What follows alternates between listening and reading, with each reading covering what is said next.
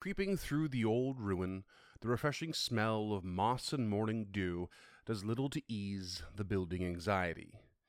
Except not for this new druid that's tagged along. Nothing adds an extra skip to their step quite like a fresh morning, it seems, all confidence and positivity. It's almost sickening.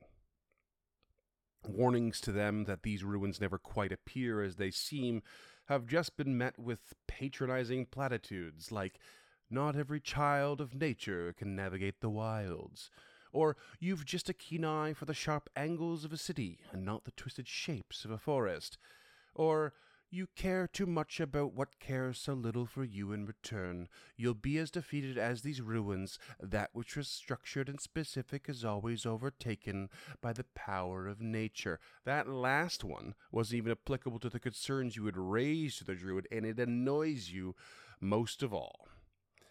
And that's probably because it's more true than you'd care to admit. After some delicate trekking through rough terrain, keeping your footing and keeping quiet is exhausting, though the druid seems to respond otherwise, another infuriating character trait. How can someone be so unfazed by anything? Well, just wait until they see, and there it is. A massive hole in the ground where one ought not be. Right in the middle of the forest ruin, 50 feet wide and deep, and above it, floating in the air, unreachable by any mundane means, is your prize. A light that shines so bright you have to shade your eyes. And the druid does indeed pause in awe at the sight of this, and you have a brief moment of satisfaction at the sight. But then they smugly smile and nod, and in the blink of your watery eyes they are a bird, flying up and toward the object. A priceless jewel, some legends say, holding a small piece of the Dawnflower's divinity, trapped for untold eons. Another myth tells of its mysterious role in the fall to demigodhood for the Shining Scourge. What you hope most, however, is the storied claims that this is the Garnet Brand itself, the prison of the Lambent King. As the soaring bird meanders casually, you can't help but feel more annoyance. They may be a bird now, but that cocky attitude still exudes forth, and you have to catch a laugh in your throat, a cackle really, a guffaw, as the druid slams into a wall that simply isn't there, like one giant stubbed toe. They fall fluttering in a panic toward the hole below, and your heart skips a beat. Because in the air, in that light, something moves. You see what is impossibly, unmistakably, a mane of white hair flowing within the light, and the light sinks casually down, closer to you, as your mind is filled with a discordant, psychic inferno and blackness. No light, no mane of hair, no druid and no ruins. Just the smell of refreshing moss and morning dew.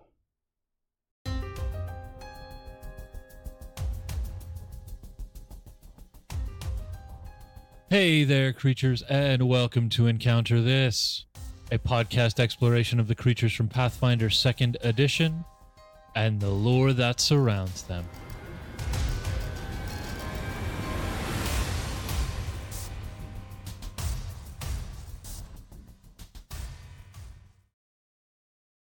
Live.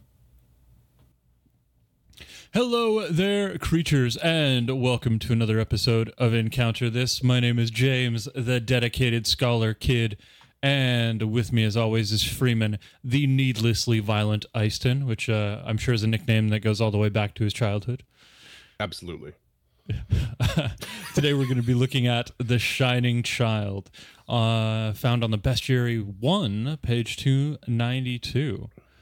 You got a couple of source books here, Freeman, but they all seem to be 1E. Care to explain yourself?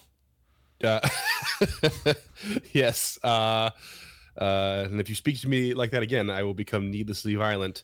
Oh, we should. Yeah, I mean, they're just in Bestiary 1 for 2E so far, but they do make a 1E appearance, and they've shown up in a couple of books. One of them is the final core We just book. lost your camera. Ah, damn it. Son of a bitch. This episode is just rife with technical difficulties. There we go. You're back. Okay. Shall I continue? Yeah, why not? Yeah. I have a This feeling isn't it's a going to happen professional again. show. Yeah, what is the final core book for 1E, which is called Planar Adventures? They also make an appearance, spoilers, in one of the books in Rise of the Rune Lords, and in a campaign setting called Lost Kingdoms, all from 1E. I'm familiar with most of those books. Mm-hmm. So I've yet to see any content really that they've been shown in, but I'm sure we'll get some at some point. Right. Given the shows we listen to. But just quick fun fact, too, before we get into this, is that if you just Google Shining Child without Pathfinder or 2E attached to it, you get the picture of the child from the movie The Shining. I was very confused. And probably thrown on a watch list somewhere. Yeah, pretty much. We get that a lot. Yes, we do. Okay, So- well, let's jump into some game lore.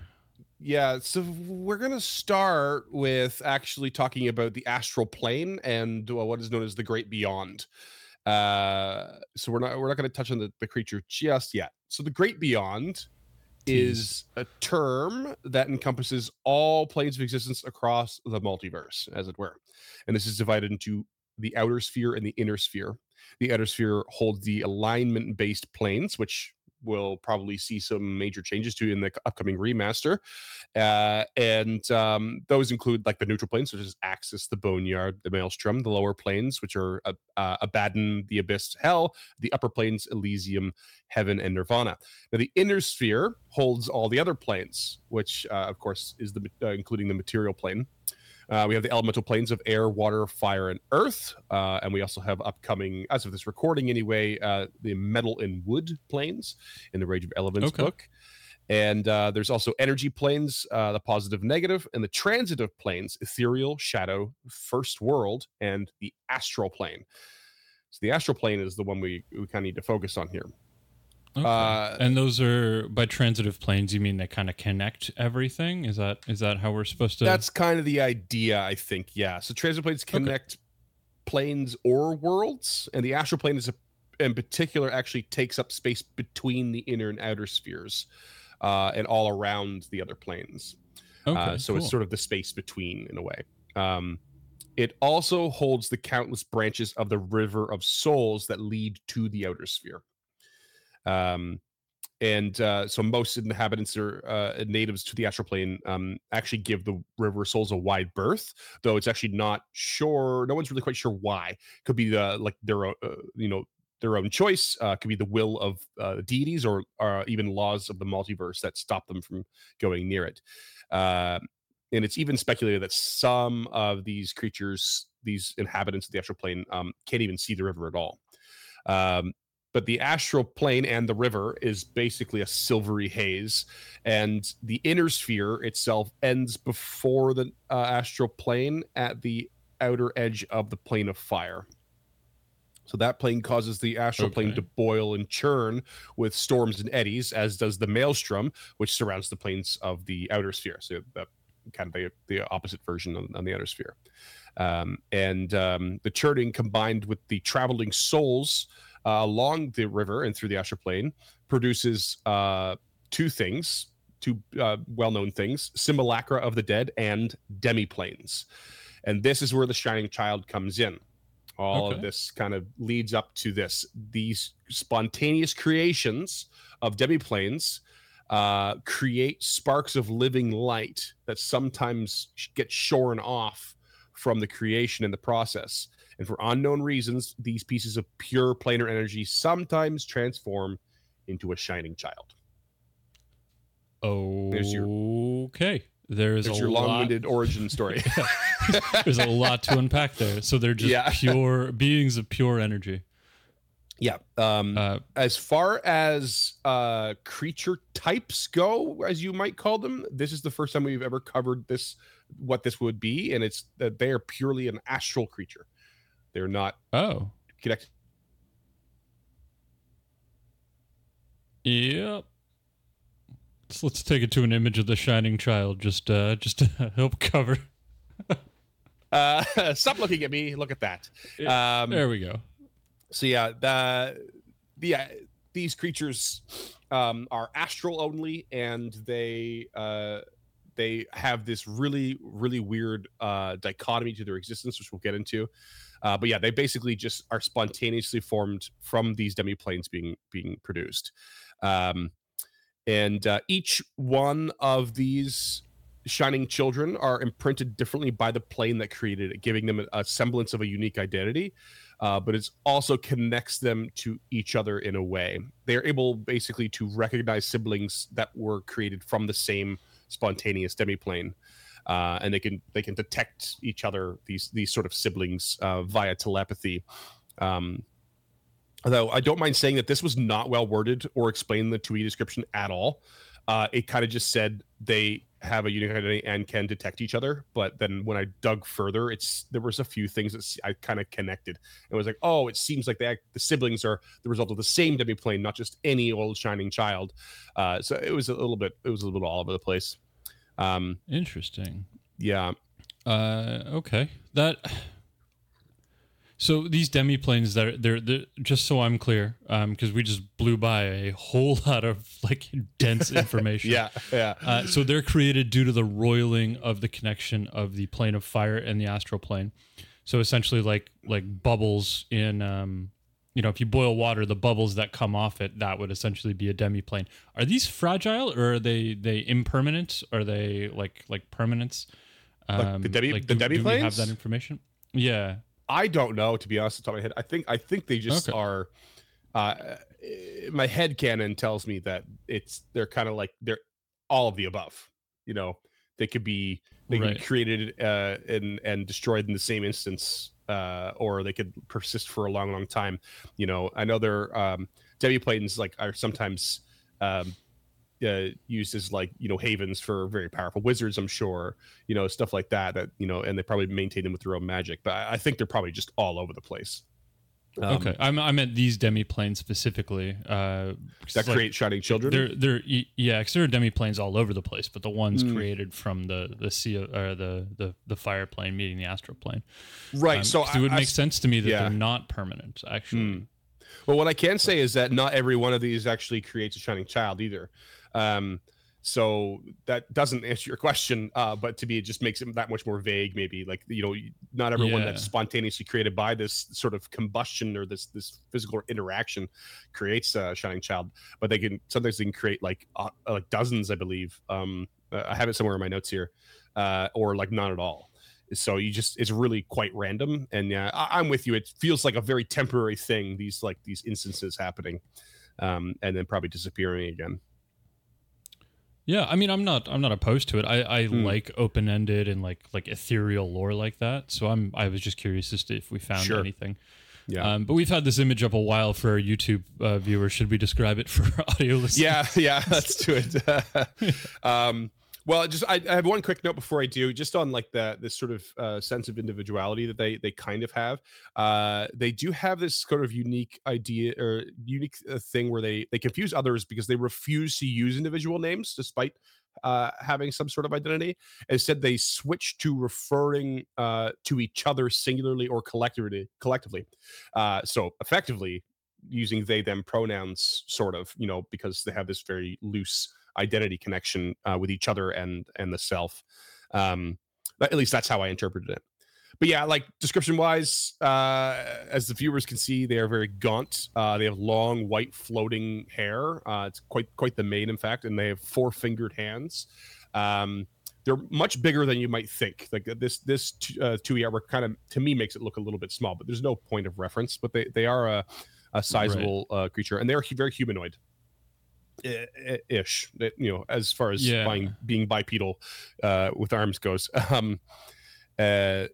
They basically they're barely visible, at all because they emit an intense light at all times, and basically where eyes would be, they just have these large sockets, and their mouth like stretches out wide, and inside it's just Yeah, this image is really quite unnerving, actually. Like the whole image is done in these cool colors, and it's this gaunt, like you said, figure with this ethereal floating hair, and its arms are way too long for its body. But the only warm colors in the image are like emanating from its eyes, and like this ovular mouth, but the oval of the mouth is vertical, not horizontal, like you would think it is. Like it's quite unnerving. Yeah. So you just had like, it has this like really long kind of dropping jaw kind of thing to it. So almost. Yeah. The unnatural light within them, however, is quite natural to them. It's kind of an odd way of describing it. And they can actually use it to create illusions and weaponize it in like brilliant fiery light, as it's described. Their nature. These aliens shoot mouth laser beams. Yeah, exactly. That's great. Cool. Their nature, however, is sort of a conflicted one, as I touched on a little bit earlier. They act in a way that is befitting to someone trying to understand their role in the multiverse, and trying to understand why they were suddenly birthed at all. So like they just are pop into existence as they are, and it's very, very confusing for them. So, and this is like basically considered to be futile as well, though they may not know it. And it basically causes them to obsess about two conflicting things: an intense dedication to scholarship and knowledge gathering, and pure and unadulterated violence. They just need to destroy and also collect and store everything. Kind of reminiscent of Frankenstein's monster. Yeah, probably. Yeah, sure. Well, the search for the meaning of life is the undercurrent of that story, right? Like, what? Like its main driving question is, why do I exist? And the answer is, unfortunately, because you can. Yeah, that's that, which is not very comforting, I'm sure, in the end. No, I imagine that's not comforting or a satisfying answer to that question. Not that any of us could claim our the reason for our existence to be any different other than because we do. I exist for this podcast. Encounter me. Once we get to $1,000 on Patreon, that's what this show becomes. The streamer just running it by himself. Oh no, that's bad. So these creatures, as you can imagine, have a bit of a reputation among scholars and the Eldritch in particular, and basically powerful wizards and occultists who find knowledge, sometimes attempt to the knowledge about these creatures, try to summon them in order to acquire whatever rare knowledge they have, and but the price of doing such a thing is usually the Shining Child doesn't want to give any information away for free, so they can summon them in, but like usually there's this cost, and it's usually some sort of random contemptible deed, as it's described, and that but that deed will also sort of help the Shining Child's strange, far-reaching plans of some such, but usually have to dip your toes into something pretty awful. Ambition. Yeah, they do to some capacity, but certainly too alien for us to understand, I would imagine. Right. That adds a level of complexity that I enjoy. Otherwise, I was very concerned that these were going to be kind of dull, mindless creatures, just roaming for purpose. No, they definitely have some plans in motion. In fact, here's another little bit you'll like, because I know you're a fan of Old Thassalon. And New Thassalon. And New Thassalon. Sure, old and new. Take him as it were. So it was actually a popular practice to conjure and bind shining children to serve as guardians for important locations, and that's why some in the sort of more current Galarian timeline can actually be found in old ruins, guarding lore and treasure from like thousands of years ago. That Because makes old all the Thassalon sense in the had some crazy magic.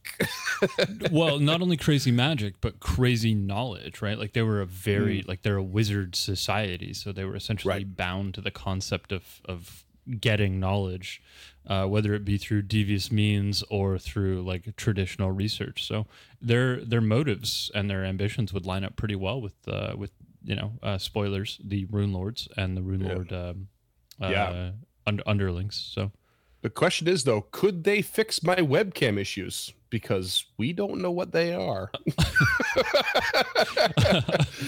Okay. I would imagine it'd be solved the same way we solve most tech problems.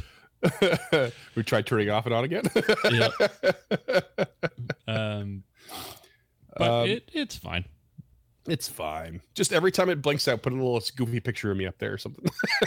Oh my god. How's that for editing jobs? Because I don't do enough work. Well, let's talk about some 1E stuff. We have a picture from 1E as well. If you want to take a look at that. This one actually does look larger. This one looks horrifying. Like it looks like it's really pockmarked with burning ashes and stuff. Like it I love that they're the same but different. It just goes to show you how different an art style can really evoke a different effect. Yeah. Like I think the 2E one is creepy as all hell, but this one looks terrifying. This one looks like it's out just to get you. malice incarnate. Yeah. Like, this is gonna mess your day up. The 2E one is kind of like it's almost Fey-like, you know? Like it's Yeah. To me, the 2E one like makes me want to ask questions about it. And then the 1E one makes me not want to stick around long enough to ask any questions. Yeah, I agree. It's just like, I gotta go. agree This is not okay. Yeah. Yeah, no thanks. I have the questions. I'm just not sticking around. Right. So we'll start with a weird one from the 1E stuff because for some reason it mentioned they have prehensile tails, and I don't see that in either artwork at all. So, and it's not in their stat blocks in either edition. So that's that. Take it or leave it. Maybe they have prehensile hair. Go for it. The shapes of their heads are apparently varied, but a skull-shaped head was documented. I don't know. This is so they probably have a skull, and they've done some like Yeah. Galarian phrenology on it. Is probably what happened. Basically, yeah. So some have speculated that this is an example of sexual dimorphism or an indication of different life stages, given that they basically know there are different shape, like a wide variety of different head shapes and skull shapes for these creatures. Whatever. Right. I It's guess that- genetic divergency doesn't really isn't really taken into account when you're a children of the light. Yeah, I guess so. I think it's one of those little like ecology things that we always love from the old stuff, but sometimes they don't add up to a whole lot. Here's one I love. The telepathy that these creatures has takes the form of, and I quote, a discordant psychic inferno. Holy shit. And should they actually speak aloud, it sounds like their voice is worn and scraping. So communication sounds awful. Yeah. Here's another one of your favorites. Part of the creation of Shining Child involves quintessence. And it adheres to the brightest sparks of energy and light from the demiplane creation process. So I'm actually not sure what that means, so we can just blow by that. I'm not sure either. And I don't care too much. A demiplane could spawn anywhere from 0 to scores of them. Oh, this is a good one. So I knew I had to know from this. Scores of them. It actually took me a little while to figure out what a score was. And a score is a flavorful word for 20s or so. So I just love the flowery phrasing of this. Anywhere from 0 to 20s of them. Like, who measures in 20s? I guess it's no dumber than like baker's dozens worth, but or just dozens in general. Yeah. There was a reason for dozens. I don't remember what it is. I mean, there's obviously a reason for a baker's dozen. That makes all the sense in the world. To explain. So they would sell their products in a dozen, but they would need to make 13 so they could eat one to taste it to make sure it was good. Oh, okay. All right. So that's where the term baker's dozen comes from. Score is pretty archaic. I think score is an old military term, but I'm the only reason I even kind of am familiar with that word is an old Lincoln speech that he did that obviously I don't know, not being a good person or an American. Sorry, a United Stateser. I refuse to call them Americans. You don't get the whole continent. United Stateser. Well, I'm an American. I'm from North America. You know. Like, no, I don't care if it rolls off the tongue. They were the idiots who decided to commandeer the whole continent. As the only way you could possibly, as a Canadian, possibly want to call yourself an American is just through pure pedantry, not by reputation.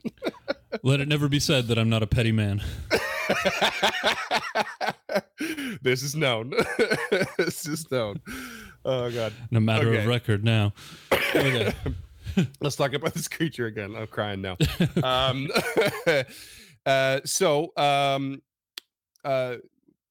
They're sometimes spawned in amounts of 20s, apparently, and their birth, as it is in air quotes, is described as unjust in both editions of the game and traumatic. And nothing describes why it is either of these, perhaps, but it is used to explain their violent spite towards everything. As a creature of the astral plane, they do not eat, sleep, and possibly do not even die. They're also said to be unaffected by gravity, which is not reflected in the stat block below. But that's a thing, I guess. And they do that's not a leave. Really interesting choice to just not reflect mechanically. Yeah, again, this is a 1E bit of information. I'm not 100% sure if it reflects in the 1E stat block off the top of my head, but maybe we can quickly skim that. Here's a cool one that I like. They do not leave a physical body behind when they die. Instead, they explode with light and leave a shadow-like after image on a nearby surface. And this burn on whatever surface always seems brighter than its surroundings, even in daylight. That's really cool. I really like that. Yeah. It's kind of a mind-bendy thing. You know, oh, they disappear and leave a shadow behind, but the shadow is brighter than the light around it. You're like, what? that hurts my brain and my eyes. Right. I think silhouette might be a better word. Probably, yeah. But I get what they're going for. I think that's really cool. In my head, do you remember like the 1990s holographic like trading cards and stuff like that? Oh yeah. Like the background to some of our Stemming the Tide stickers, like that kind of. Yeah. That's what I'm picturing. Behind is like a silhouette that behind. Of them. Okay. Yeah, leaving that like behind. This pearlescent shadow. yeah. Like old 90s comic covers or holographic Pokemon cards. Yeah, I'm into it. Lucky for you, we have a little bit more on Thessalonian stuff. On Golarion, they were actually known as Shining Children of Thassalon. And they were discovered accidentally via teleportation research. What a happy mistake. And they refer to themselves collectively as the Shining One rather than using a plural. And they did ally themselves with Thessalonian wizards and allowed themselves to be summoned. It's not clear why the Thessalonians were an exception to this willingness, but they did hold or they did not hold any other people that we know of in high regard, just the Thessalonians. It's probably due to their one, vast knowledge, and two, penchant to do awful things in pursuit of knowledge. That's French listeners. And even I'm still, with the Thessalonians, not with that being French. Even still, the Shining Children actually followed orders, but only if they were allowed to torment sentient beings in return. And through this, they were used to guard artifacts, sometimes lead armies, and educate scholars on alien truths, etc. Can you imagine being like an old Thessalonian wizard, where this being comes to you and they'll kind of just do whatever you want them to do as long as they get to torture shit? But you, as an old Thessalonian wizard, we're gonna have to do that work anyway. So not only do you get this guardian of a tomb, you get somebody to do your dirty work for you, and that's their payment. Like, that's amazing. That is a great deal. No wonder they love the Thessalonians. They got everything. Everybody in that deal got everything they ever could have wanted. There's a slovenly rune lord that comes to mind. Yeah. There are some alternate origin stories too, or theories, I should say. And the first thing it was described as the number of theories basically matches the number of scholars, meaning absolutely no one agrees. And one of these theories is a highly advanced race that shed their physical forms to become beings of pure light. And then there is the celestials from a utopian future who see the present people of Galarian as horrifically evil. I don't really, it's fine. I don't really see that in their motives, but okay. There's a possibility they come from what is referred to as the edge of reality, whatever that means. And my personal favorite is they are projections from a vast sentient star whose dying agony sends psychic ripples through time and space. Yeah, I mean, every one of those makes at least a modicum of sense to me. Yeah. Obviously, I don't agree with a lot of those, and nor should I. I don't live in Galarian. I don't have to have the conceit that these are things. At the end of the day, these are just like little theories from whatever scholars about the origins within that setting. We know they get shorn off from spontaneously combusting demiplanes. Right. But just go with that. I mean, as like putting myself in the shoes of somebody from that setting, knowing the world the way I know that world, none of these seem particularly far-fetched. No, certainly not. Yeah. When you put it in the context of some dude once got drunk and accidentally became a god, these are kind of just fine. Like, yeah, they're not that far-fetched. Exactly. Too good. It's like the test of the Starstone, like, came in on its day off for Caden Killian. Right. This just couldn't be fucked today. Yeah. Oh god. Called out sick. Yeah. They sent a temp in.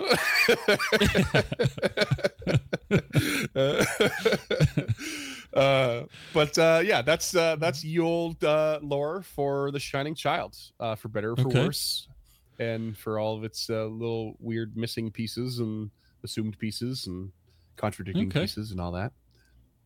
Well, let's dip into the IRL lore. None. And then based on your notes, we can just dip right into the mechanics. God, I love splash screens. Yeah, I couldn't find anybody anything. who looks at our timestamp is going to see that in like 4 seconds. What the fuck? What? Yeah. I couldn't find any IRL stuff related to this thing. It is purely a work of fiction build. Although I guess that your comparison to Frankenstein's kind of a cool little pop culture reference to its sort of. Yeah, I also feel like there's probably something from the X-Files that I'm glossing over here, but I'm not as familiar with the X-Files as I'd like to be. But everything we've talked about sounds familiar, like a being made of light, or at least a husk powered by some sort of light, which I guess is a creature we have coming up very shortly. But, nice. Yeah. That's exciting. Okay, well, let's talk about the mechanics. This is a level 12 creature. Okay. That seems high. Yeah, it's powerful. Imagine being born at level 12. Just here I am. The AC of 33, HP 215. It is a medium-sized creature. Current alignment is Chaotic Evil, and it simply just has the Astral trait. Astral, just basically meaning that it's from the astral plane and can survive the basic environments of said plane. I'm still kind of confused why they don't have the aberration trait as well, because I feel like they're probably. I mean, I guess they're not by definition outsiders, right? Because they're from a particular plane. They're not from like an unknown plane, or aberrations from an unknown place. Is that what it is? Yeah. So I mean, I think the definition of aberration for us is like what we've kind of run with, assuming through 5e for so long, is maybe the same or maybe not in 2e. But I just look at the trait for aberrations is creatures that from beyond the planes or corruptions of the natural order. So in 2e, that to me says like what we interpreted as monstrosities, as well as they're kind of in together there. Okay. So something alien or unnatural or a corruption of nature, so on and so forth. So okay, yeah. So I get what you're saying. I get what you're saying, but these aren't like born on a different system on a different planet. They aren't born in a eldritch demiplane. They are born from this like physical, instance that happens in the metaphysics of the setting. So they are very separate from things. I don't think there's many creatures with the astral trait like alone. So it's a very small number anyway.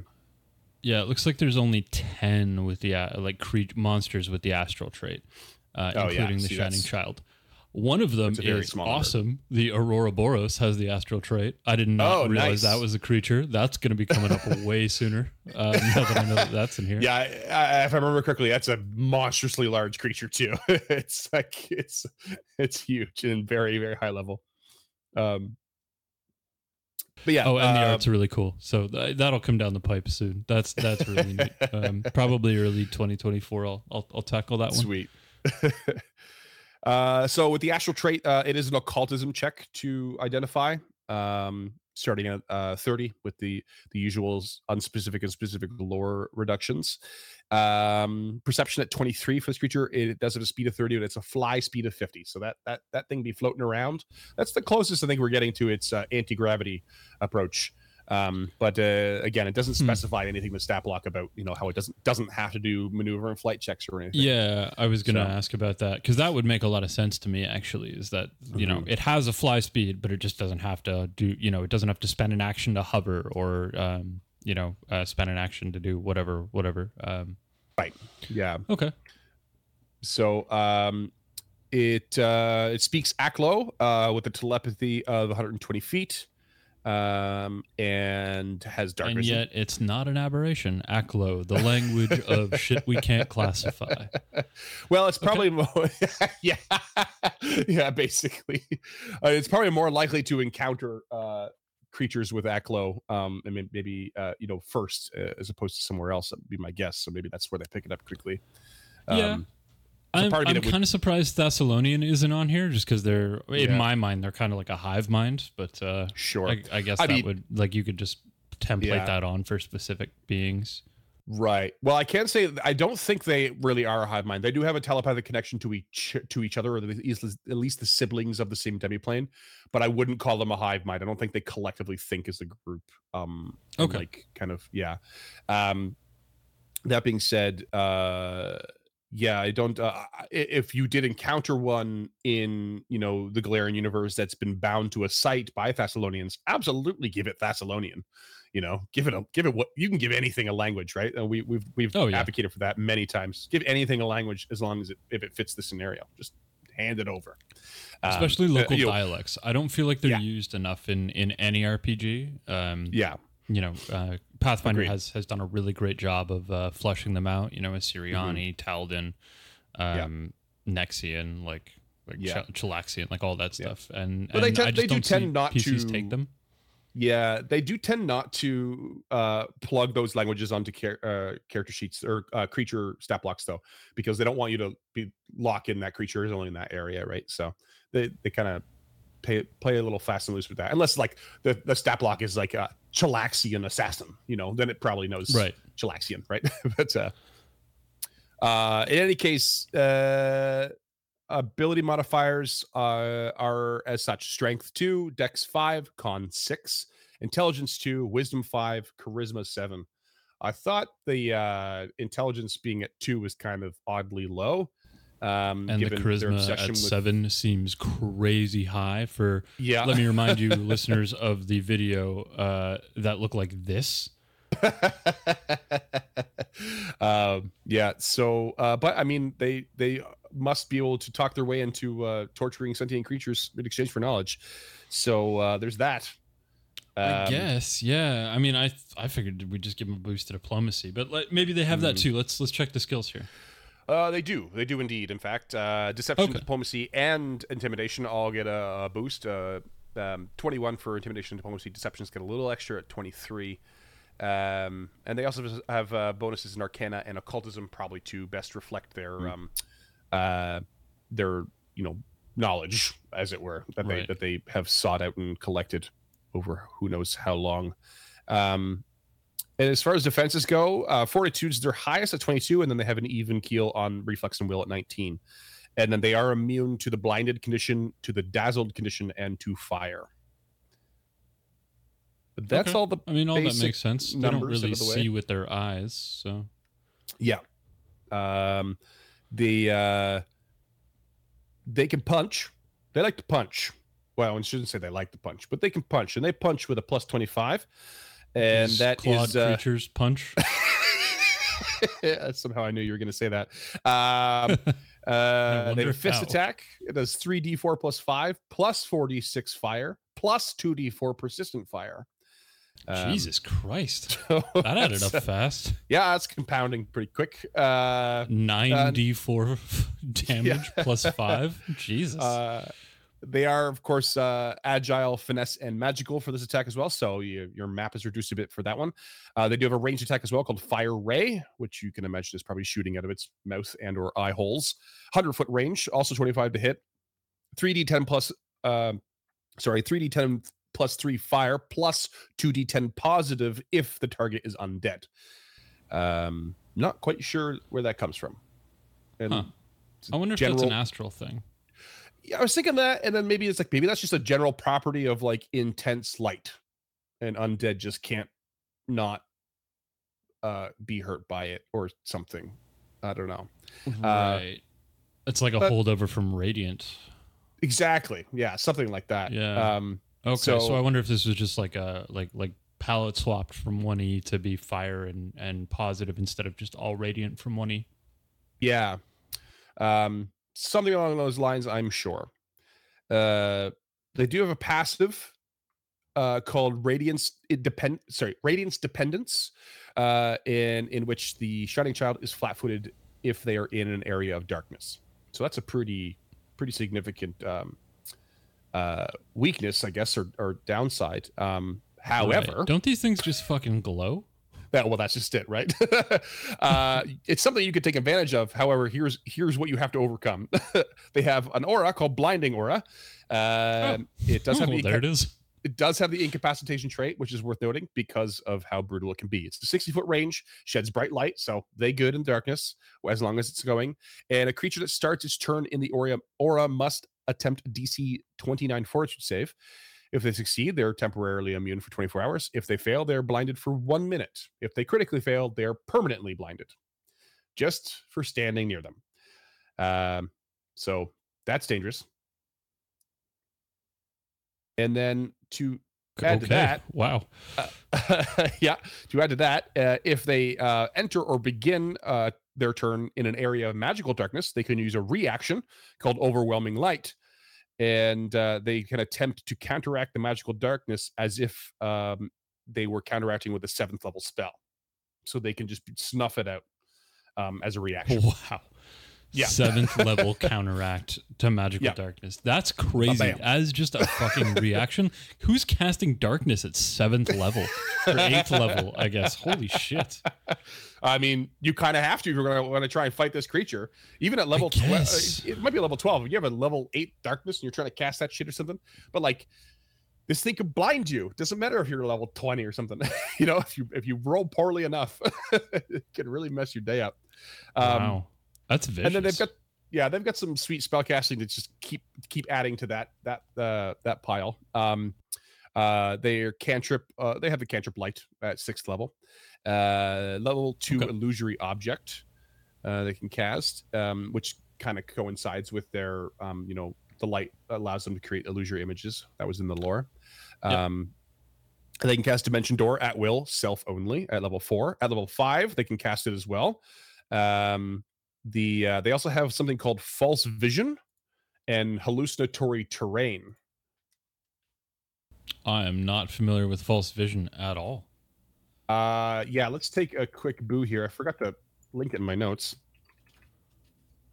because I'm but here it is. False Vision. 100-foot burst. Cast time is 10 minutes though. 10 minutes, yeah. So, oh yeah, okay, I remember reading this now. Yeah, so it's a 100-foot burst, does take 10 minutes to cast, and it lasts until the next time you make your daily preparations. So you can create a false image that fools any attempt to scry on an area.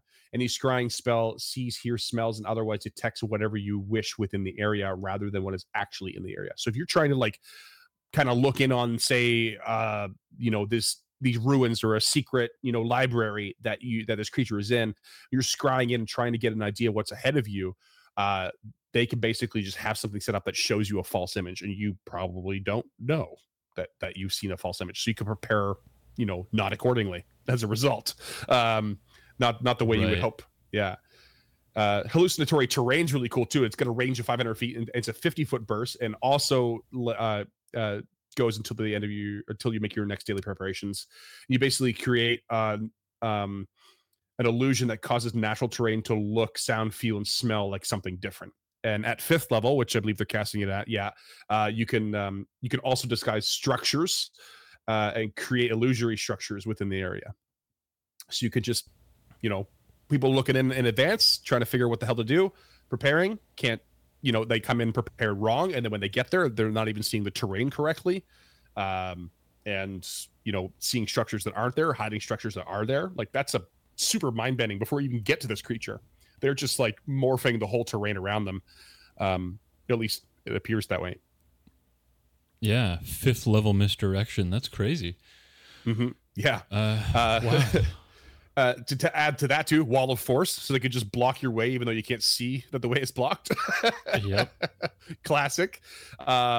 Dispel Magic, of course, to try and give him one more trump card against any darkness and whatever other effect. Vibrant Pattern is a cool one. 10-foot burst, 120-foot range. Can be sustained up to a minute, and you create a pattern of lights that pulses with intensity. And you basically dazzle creatures with this like sort of crazy pattern. So if you succeed, you're unaffected. If you fail, you're blinded by the pattern. If you exit the pattern, you can attempt a new save to recover from the blinded condition. So this is assuming you succeeded on the blinding aura or whatever. This is the next attempt to blind you again. Critical failure, blinded for 1 minute. Wow. Yeah. This also has the incapacitation trait, which is important. Yes, but yeah, that's very important. That's still crazy. Yeah. Just blind when you're in this weird square. Yeah. Wow. And then at 7th level, so those are 6th level options. At 7th level, they have something called spell turning. So it's like basically an abjuration spell that lasts for an hour. And you can reflect spells back at the caster, basically. So if you are targeted by a spell, you can spend a reaction to attempt to reflect it. So use the counteract rules on the spell. And if the spell is successfully counteracted, the effect is turned back against the caster. And whether or not the counteract attempt is successful, spell turning then ends. But if spell turning reflects a spell back at a caster who is also under the effects of spell turning, the spell turning can attempt to reflect their own spell back at you again. Such a crazy spell. And if you do that, if it goes down that road, you automatically succeed the counteract check. So if this thing casts a spell at you and you spell turn it back at it, and it can spell turn it back at you the second time and automatically succeed. Jesus. Which is something like you're not going to see very often, but it's really, really cool. Yeah, just the spell equivalent of nope. Yeah, basically. Jesus. That's like just 5e legendary actions powerful. Yeah, seriously. the right circumstances, it's gonna be a beautiful moment. To give it one last little last ditch stand effort here, it also has the spell at level 7, Sunburst. So powerful globe of searing light explodes in a 60-foot burst, 8d10 fire damage to all creatures, plus 8d10 additional positive to undead. And it's a reflex save, but it's not basic. Critical success unaffected, success, half damage, failure, full damage, critical failure, full damage, and blinded permanently. That's why it's not basic, because it becomes permanently blind. Holy shit. And of course, if the globe overlaps any magical darkness. No, that's pretty great. And there's one last effect on that. If it overlaps an area of magical darkness, it attempts to counteract. Holy shit. Wow.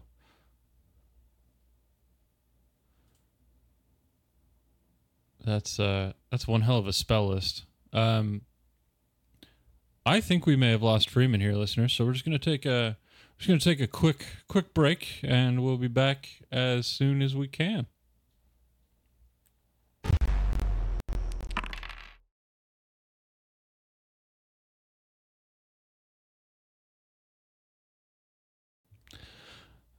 Okay. Someone call Fassalon. I think we're back. We need troubleshooting. Today is not our day, and this episode is not our episode. No. This is quickly becoming our latest harpies. Yeah, really though. But yeah, I crazy spell list, eh? Like that's and that Sunburst, just no incapacitation on that blind, counteracting darkness again. It's bonkers. It's bonkers. Yeah, that's wild. So you kind of, I feel like you just got to go in fighting this thing. You have to know how to fight with your eyes closed. I think that's the goal. Or it's gonna take blind fight. Just get in there. I mean, it won't hurt. Or like everybody have scent or something like that, or going with an Eidolon, or these are brutal. Let's just move into the homebrew, I guess, if that's it for the mechanics. Yeah, that's it. Yeah, I mean, there's a lot there, right? Like, even within those spells, it is designed to set the PCs up for failure before they even get to an encounter. You know, you throw up the false vision, then you throw up hallucinatory terrain. You know, you throw up a bridge here, take out a bridge over here, and then at the end of the actual bridge, so if they manage to see through the illusion, you throw up a wall of force, and then directly behind the wall of force, you throw up a vibrant pattern, and just start like cue yourself up for a spell, for a sunburst, and like it is designed to never get into combat, because theoretically the entire party could be dead or incapacitated before they even see a shining child. Seriously, I could already see that you could use this creature as something that's too high of a level for the party, and then they need the knowledge that this creature is guarding, and then the creature's like, well, if you go do this horrible thing, maybe I'll share it with you. And then the characters go off, and maybe they do the horrible thing, maybe they don't, maybe they're good guys, and they all come back when they're a higher level, and they've already experienced all of these things. They've gone through the ruin, they've experienced these things. Like, okay, we already know what to expect, but now we're the appropriate level, and we prepared accordingly. And you can have like a whole adventure sort of section to that, where it's like part of the point is to like not only acquire the knowledge, but also figure out how to counteract these things, so that when you do finally get back there at level 12 or what have you, you're prepared. Still dangerous, but maybe you're prepared. So dangerous. Holy so dangerous.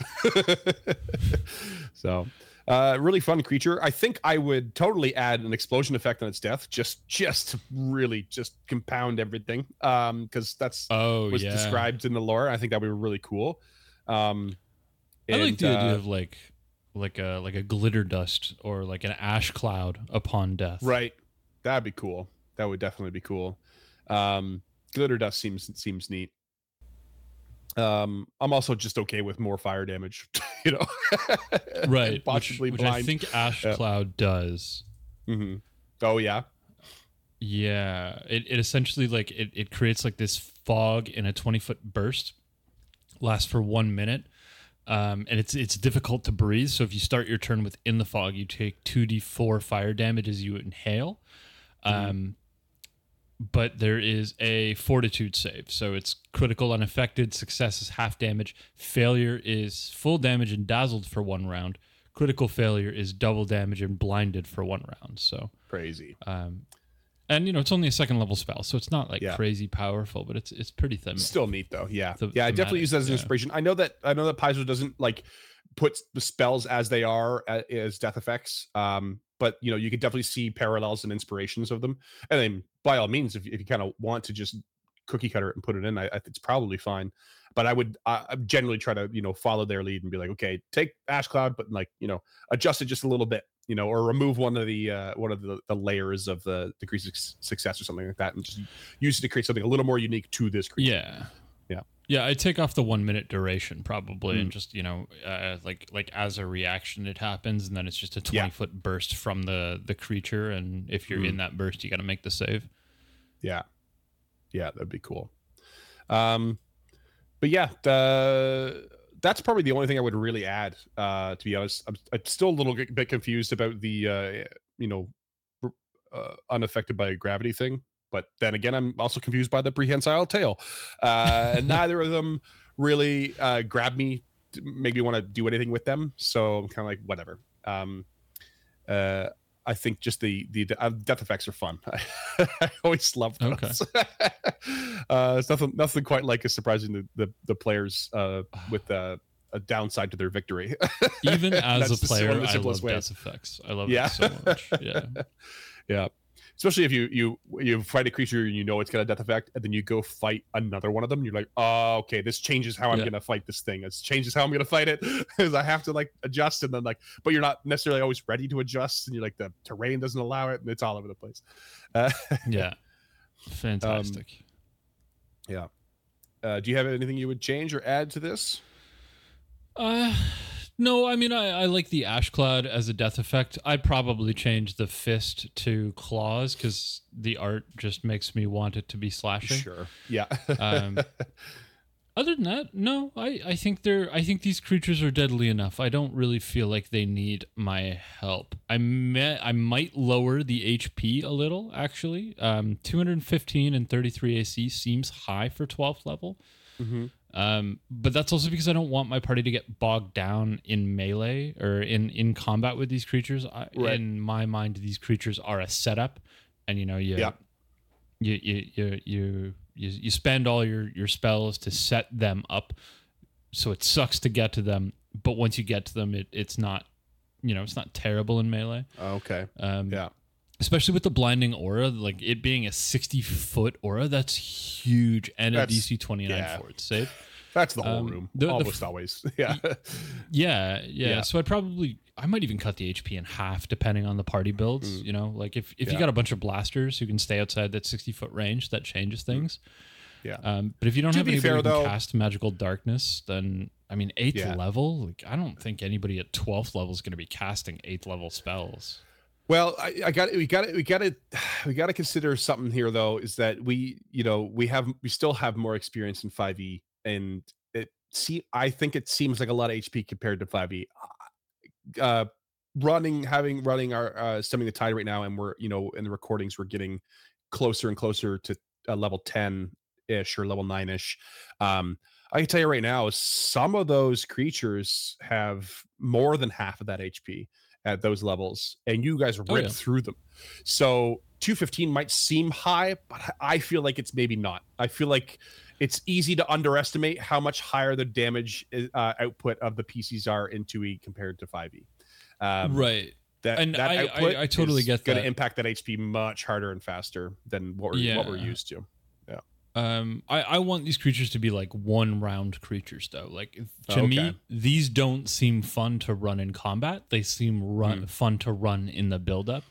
And then with the Ash Cloud, like I would want this to be it sucks to get there. You're going to get hurt, things are going to go wrong. You're going to be stressed. But when you get there, you want them to be more, they're like a gauntlet. Yeah. Yeah, want, I want, you like, got to go the through hell whole and back session. just to get Yeah. there, and then when you get there, you take them down. Yeah, and I see what would you're actually saying. build it pretty clearly, pretty close to like the Holy Grail scene in Last Crusade. Oh, You know, you got to do a bunch of these trials and tribulations, but all of the trials and tribulations are based around their spell list and what they've done. You know, the hallucinatory Okay. terrain, the vibrant pattern, and then you get there. sorry, you and said they're the just Holy kind of- Grail scene, and I went straight to Monty Python, and I was like, "What Oh, scene? Is he going for the rabbit?" Yeah, Oh, make sure man. you bring your cleric and their hand grenades. Yeah. The old cleric alchemist dip. And they did feast on the fruit bats and breakfast yeah. cereals. No, I'm thinking more like the penitent man shall pass. You know, Sean Connery's dying in the front room. Yeah. And Harrison Ford has to make his way through those three trials. And I think this could be an interesting facsimile for at least a scenario like that, you know. Okay. Um, All right. and the dig false it. vision means you can't, you know, you can't really look in and see what's going on. And then Right. you know, I might throw something in the anteroom after that. You know, these are a dragon really, you know, guarding some sort of vast treasure or Yeah. wealth of knowledge. Mm. But I don't There's a want part these of- creatures to be what they're hung up on. I want there to be something else, something more fun and more interesting for me to play. If there was an equivalent for the Nagpa in 2e, or a way to convert that in a way, I would almost make these creatures like sort of not soldiers, but like, you know, connected to the Nagpa in that respect. I think that's the route I would take. Is these things would Yeah. be, you know, connected to them, is kind of serving them, but also serving their own designs of it. 'Cause they give me that vibe, that constantly searching for knowledge to like survive and to have these incredibly far-reaching plans that are not easy to understand. Like they give me that similar vibe, and I would make them same but different and connect them in some way.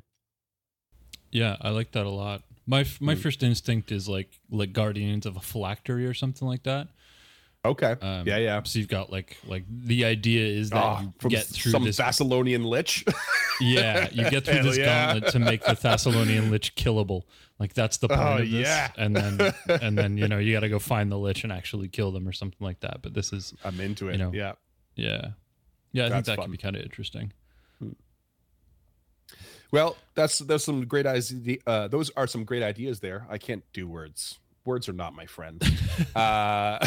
And in the spirit of sharing some love, I actually haven't really watched this video in depth, but there is a video that was released on January 2020 on the YouTube channel Dungeon Dad, where they converted this creature into a 5th edition creature, and I believe they used the 1E version to like for the conversion. But yeah, it's there is technically a homebrew 5th edition version out there. So if people are still listening but still playing 5e, that option is out there. So you'll see a link to that in the description. That's great. I love when we hype up other creators. That's fantastic. Yeah. And if you listeners love it, you can find us over on patreon.com/unchartednorth, where a few dollars a month goes a long way to help us make these shows. $5 a month will get you a handwritten thank you letter and a theme button. I just mailed out a few of those recently. $10 a month, you can suggest a creature, like next week's episode is a Patreon request, which is great. If you're interested in any of our cool merch, you like our logos, you can find that over at unchartednorth.com/shop. That'll bring you directly to our Teespring. You can hit us up on any of the socials located below or at Uncharted No on all the same platforms. If you're an audio listener, please rate and review on your platform of choice. That helps us get seen and other people find us. If you're on YouTube, hit the subscribe and the bell if you feel like it to get notified when new episodes go live. They come out every other Thursday. If you're just listening to this, you can see the video version on youtube.com/encounterpod. And if it comes up, tell a friend. Tell a stranger on the bus. Word of mouth is by far the best marketing for a little show like ours, and it really does help when y'all spread the word. For sure. And if you want to get a little more involved too, just with us. Our Discord is our public Discord's small, but we have a little active community there, and they're always either giving us ideas on these creatures that we release, or they're correcting us on our knowledge and our mechanics. So if you have something to say, by all means, comment in the YouTube section. But like, hit up the Discord. You can talk directly to us, and we'll either bow to your prowess, or just keep arguing for the sake of it. It's fun either way. Yeah, we have a beautiful Discord community. They're great over there. They're super fun. And that is unchartednorth.com/discord. That will just get you an invite directly into it. So we hope you decide to join us on one or all of those platforms. And if you liked it, we'll be back again in 2 weeks with a red hot creature, hot off the presses. Ooh. Oh, it's toasty warm. Yes, correct. More fire. All right, see you then. Until next time, creatures, thanks, as always, for listening to Encounter This.